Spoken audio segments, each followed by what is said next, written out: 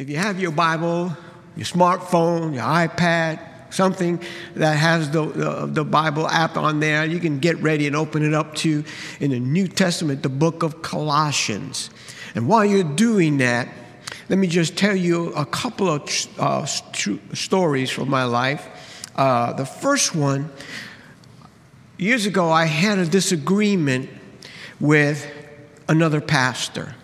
And I'm thankful that eventually that disagreement got settled. We settled our differences. And at the end of that conversation, he asked me if we could become friends. And I thought about it, and I realized that even though we had reconciled, because our views on life were so radically different, I knew that friendship with him would not work. Because, see, friendship goes a lot deeper than just being an acquaintance with somebody, right? When you're friends with somebody, there's a compatibility factor that has to take place, meaning that you tend to see things the same way. You don't see everything 100% the same way, but there's enough in there that you feel there's a compatibility factor that comes into place. And then, of course, that leads into sharing your heart in intimate things. And so I just knew that was not going to work with this pastor. And I respect him. And I said, look, I respect how you have a right to deal with your life and live your life as you see fit under your philosophy, but it's just not going to be a match for us. And to this day, we are acquaintances, but they're not friends. And sometimes people get that confused in Christianity. They think everybody has to be friends. But the truth of the matter is, it's an impossibility for that. We can't be friends with everybody. We can know everybody. We can build relationships in the sense that I can know who you are. But how many know? To be a friend means you go to a whole nother level. And that's just not possible, especially in a church of our size. And so anyway, I wanted to share that story. And then the second story I wanted to talk to you about was the fact that my wife and I this week are going to be celebrating our 43rd wedding anniversary. 43 years. Yeah. Thank you. Where did she go? I don't even see her. Where is she? Yvonne, where are you? She just left me already. See, there she's gone already. Well, good. Now we can talk about her. See, we've made it for 43 years because we never have any differences. You know that's not true. That's another deception. Somehow people think that Christians' marriages are perfect. There's no such thing as a perfect marriage. Every marriage has difficulties, issues that have to get worked out, differences, because you have two people coming together and becoming one. And that's a lifelong process. And the reason why I believe my wife and I have been able and will be able to celebrate 43 years of marriage is even though we've had differences, we've always in the end been able to reconcile those differences and maintain our friendship and our intimacy in that regard. We don't let that derail our relationship. And so from these two stories, one of the things that I began to realize is there are different levels to reconciliation. And then I started thinking, is that true in the spiritual life? In our spiritual journey, are there levels to reconciliation? Let's look at Colossians now in chapter 1. I'm going to begin reading in verse 19. For God was pleased to have all his fullness dwell in him. The him is Jesus Christ. And through him to reconcile to himself all things, whether things on earth or things in heaven, by making peace through his blood shed on the cross. Once you were alienated from God and were enemies in your mind because of your evil behavior.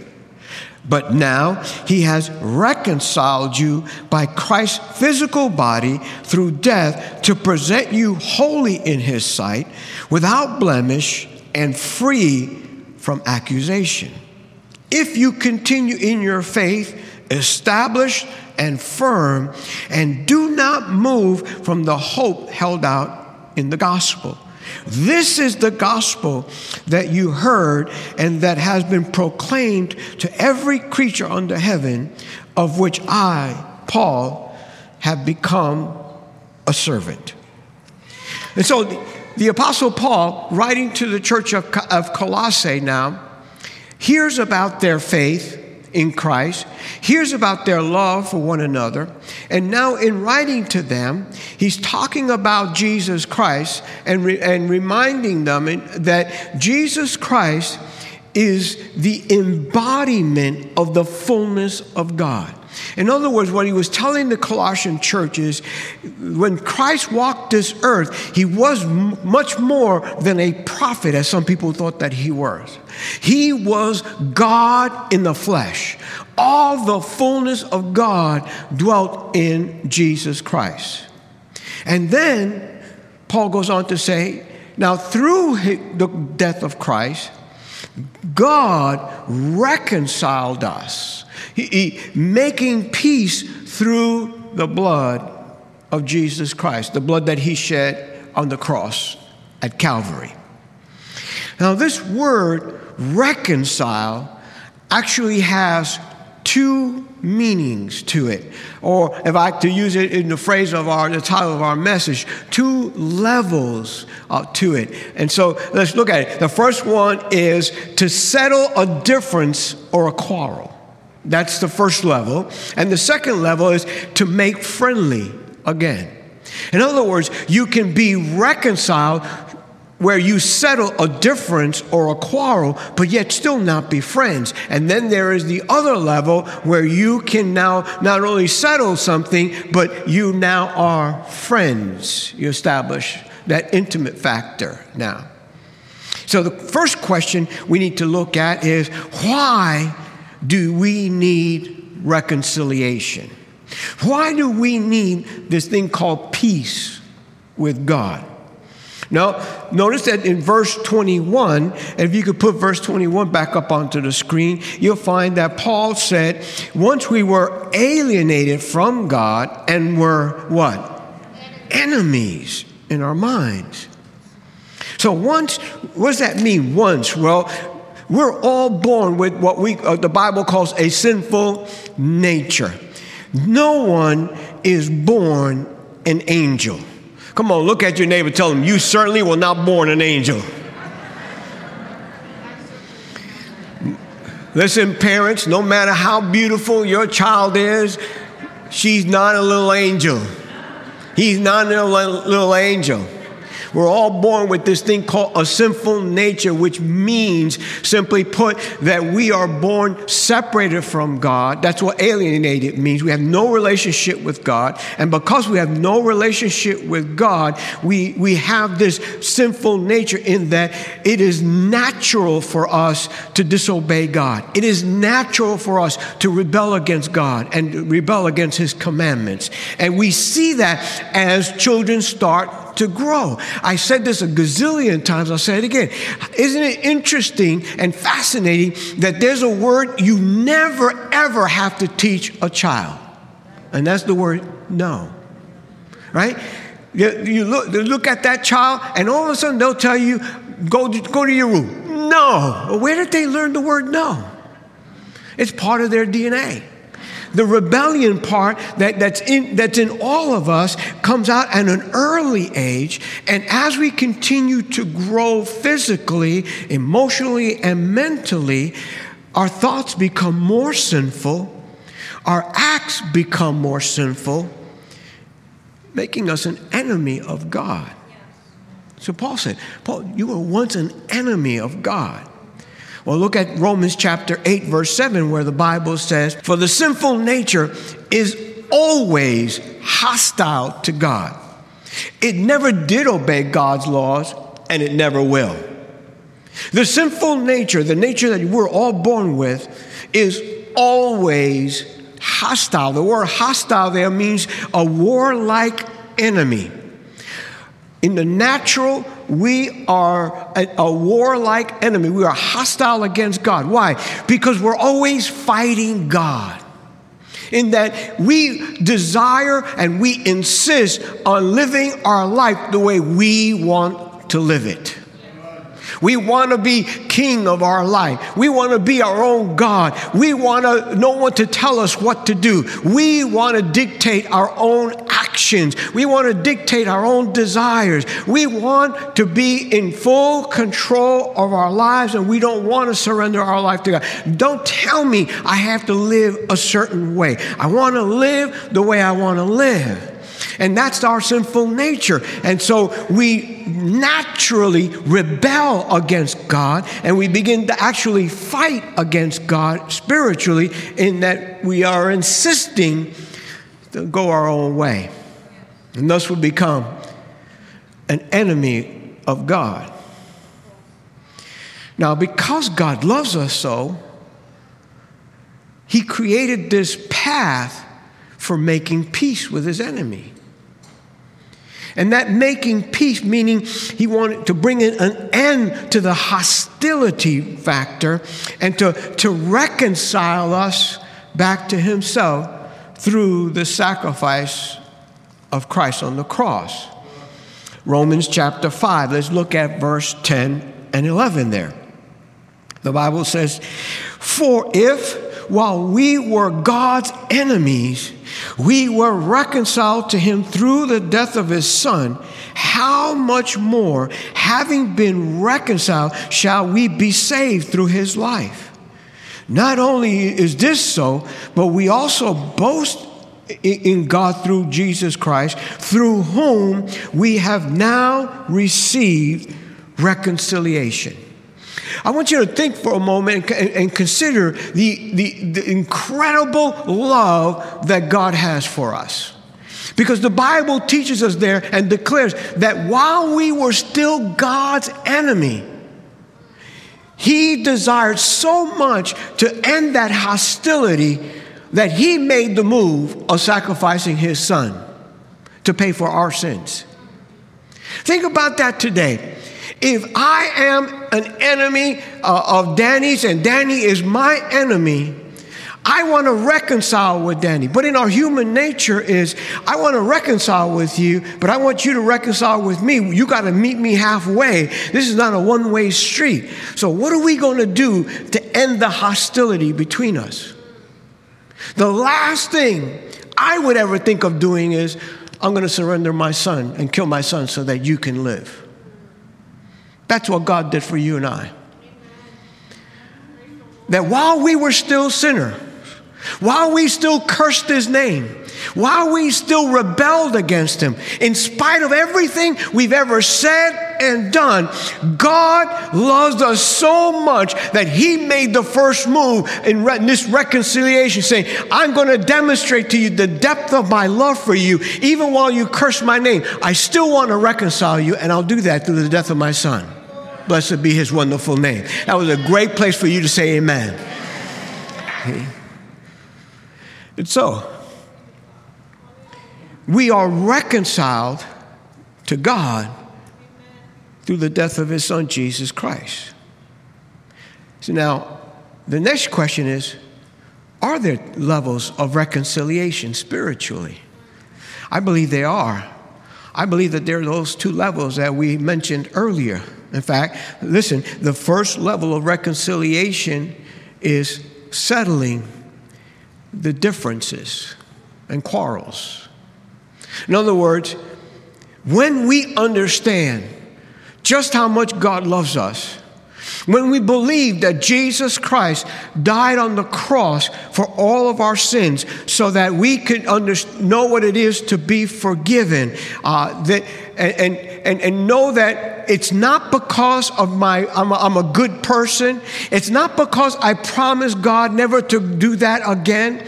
It's not because I'm a part of a specific religion on the face of this earth, but the only reason that I am reconciled to God, that I am no longer an enemy of God, that there is now peace between me and God, is because of what Jesus Christ did on the cross of Calvary.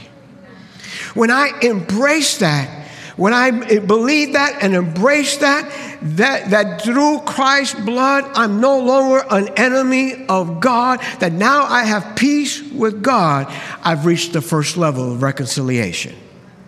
That's because the quarrel between God and me has been settled and put away. The differences that kept me at odds with God has been dealt with and put away. I mean, we say amen to that. Isn't it great that we are reconciled to God, that our sins are not held against us, but that God, the Bible teaches us, forgives us of our sins and casts them as far as the east is from the west, never to be remembered anymore. We are no longer at war with God. We are now entering into that realm where now we have peace with God. Blessed be his wonderful name. And as wonderful as that is, there is the second level that we need to look at. And the second level of reconciliation is this: friendship with God. Friendship with God. You see, friendship, we're talking about a deepened relationship with God. That through the sacrifice of Christ, Paul said, in God's sight, we are holy. And that word holy there means to be set apart for God. We are holy. We're set apart for God. We are without blemish and free of accusation. These are judicial terms in that, think of it as a court. And God, the judge, is now looking at you and I through the lens of the blood of Jesus Christ. And when he sees us, he sees perfection. Now, I'll be the first one to raise my hand. I don't see perfection in my life. I know I'm not far from perfect. I know all of us are far from perfect. But see, when it comes to the Father, he doesn't look at you in the natural. He looks at you through the blood of his Son, Jesus Christ. And because of that, he says, holy, set apart now. Because of that, he says, I don't see any blemish. I don't see any fault. You are free from all accusation. And you know how many the Bible says the devil is the one that accuses us before God.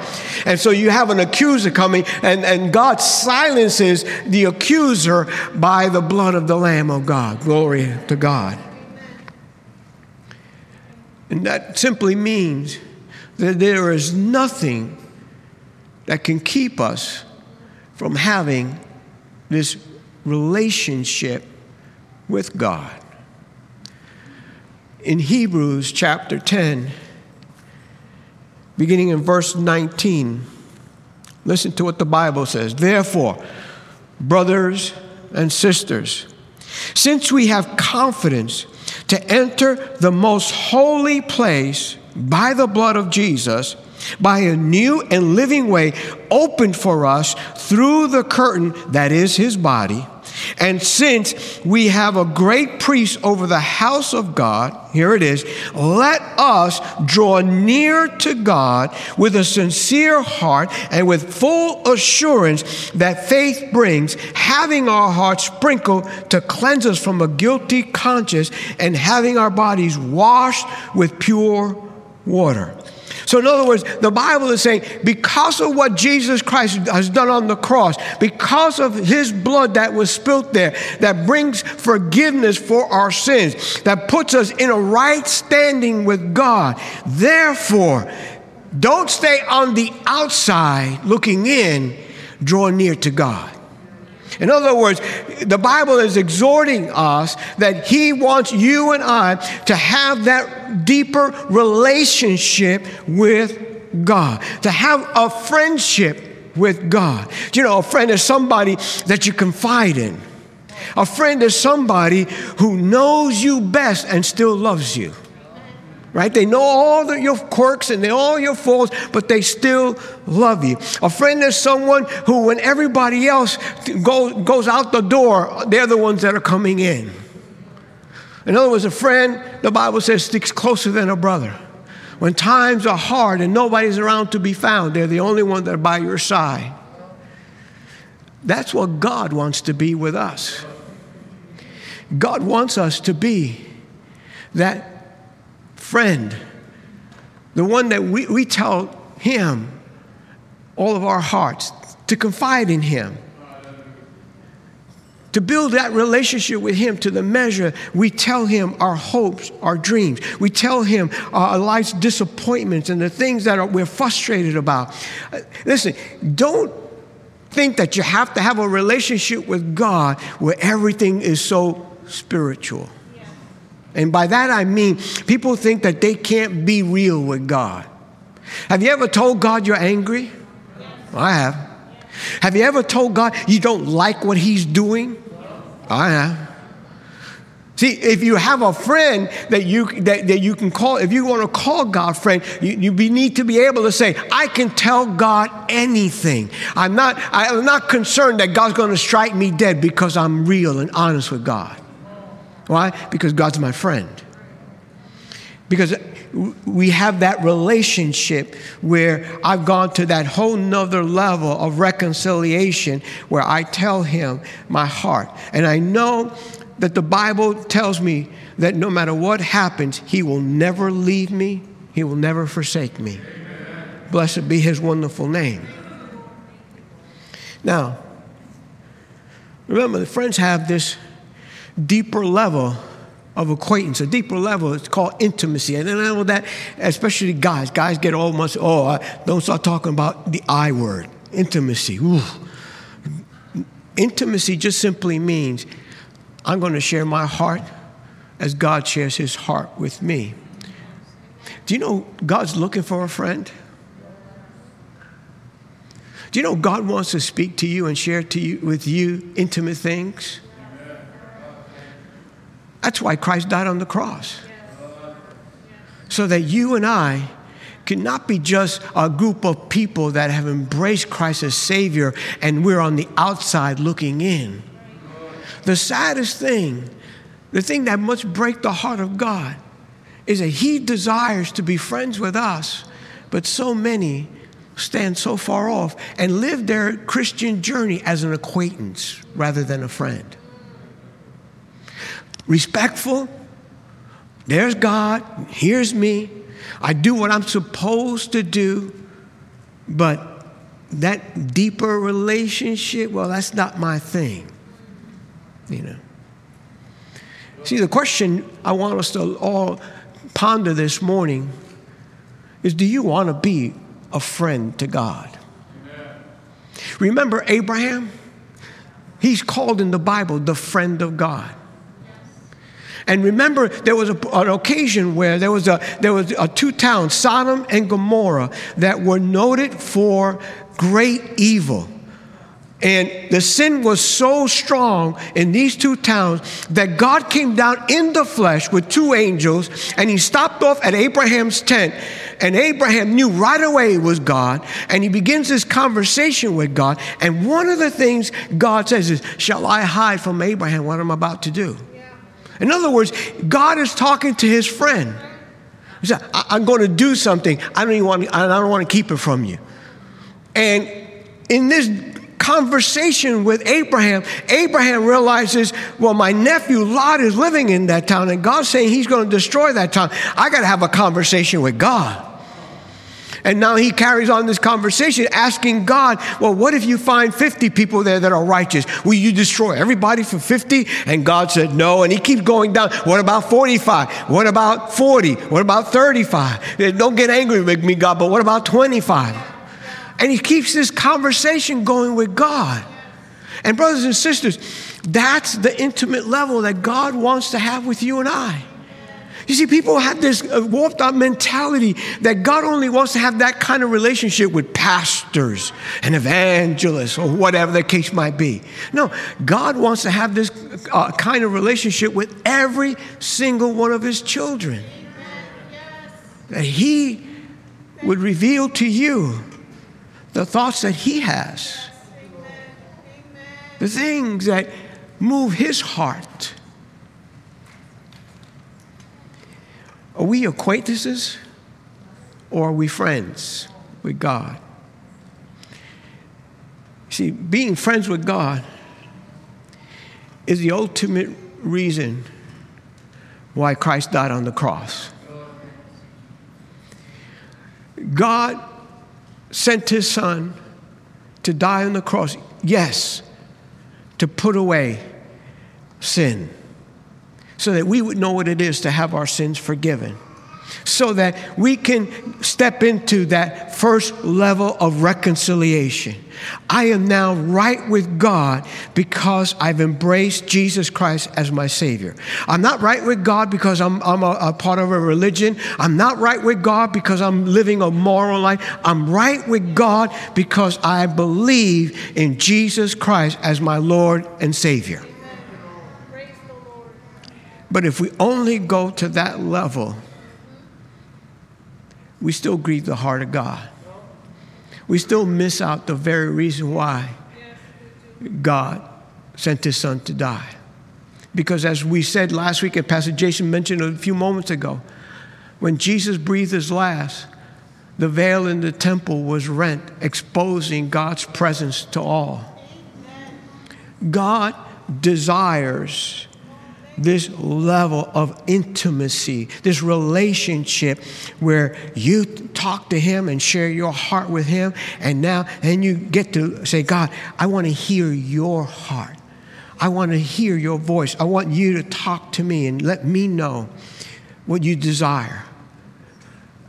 And this level, brothers and sisters, there is no cap on it. There's no pinnacle. You can't say, well, I know everything there is to know about my friend. You and I will never be able to say that, right? Because there's new mysteries that God wants to reveal to us. I think in many ways, Pastor Jason, if you will come, because you're going to have to save me in a moment. I think in many ways, God's a female. Well, in one way, let me retract that statement. I think in one way, God is a female. Did you know that a female is the most complicated creature God has ever created? Oh, yeah. I'm not exaggerating. You can't figure out a woman. Just when you think you got her figured out, she throws you a curveball. That is the biggest frustration among husbands. Because husbands, we're created by God to think logically. So, no, listen, don't go there on me now. Stay with me and follow me. We look at life through the lens of logic. So we process even our relationship with our wives logically. And we tend to look at, well, if she does this, it's because she likes that. So if she likes that, if I make sure she gets that, everything is going to work out rosy. And it does the first time. And then you think, I got this now. And then you try to do it the second time, and she goes, what is that? Just because it worked the last time don't mean it's working today. And you're like, wow, where did I go wrong? You went wrong in thinking that you had her down, that you got it all together. You know everything there is to know. I've been married to this woman, going to be 43 years this week. I'm still trying to figure her out. But isn't that the joy of marriage? I think it is. I think that's the secret to being successfully married, to realize, man, if I had her figured out, life would get a little bit boring. But because I never know what she's going to do, I got to stay on my toes. I can't stop rapping to her and winning her heart. I got to throw down just like I did when I was trying to win her heart the first time before we were married. Come on, I'm talking to some of you husbands out here today. Well, in like manner, sometimes we think, I know everything there is to know about God. There's nothing new that I could learn any longer. It's such a sad statement. Because the truth of the matter is, you can't exhaust knowing God, learning new things about His heart. And that's why in this second level, you and I need to realize there's now deeper levels to the second level, where I'm constantly going to the Lord, asking Him, come on, God, today, show me something new from your heart. Reveal to me something that I don't know about you today. I want to know you in a more intimate way. Some of the old hymns speak about knowing God. And when you look at in the book of Ephesians, the Apostle Paul, now think about this, the Apostle Paul was taken spiritually up into heaven. And he says in Corinthians, I saw things I can't even speak about. He was inspired by the Spirit of God and wrote most of our New Testament. And yet he said in Philippians chapter 3, oh, that I might know Him. I haven't gotten there yet, but I'm pressing forward to know Him. I'm pushing ahead because I got to know this Christ who loved me and died for me. That's the heart of God. That you and I would pursue after Him to get to know Him, not to get things from Him. And listen, there's nothing wrong with getting blessings from God. Don't get me wrong. But if that's all we have in our relationship, isn't that such a weak relationship? No, we want to get to know God Himself, because that's the greatest blessing God could ever impart in all of our lives. Stand with me. Talk about levels of reconciliation this morning. That first level is settling the differences, the quarrels, where the blood of Jesus has settled that hostility, and we're no longer enemies of God. And that's wonderful. We thank God for that. In a moment, as we get prepared to do communion, we're going to celebrate this level that we have our sins forgiven and that we have peace with God. But we also want to use this to remind us this morning that we need to get to the second level as well and continue to go deeper into that level, to know the God that loves us and sent His Son to die for us, to deepen our relationship with Him.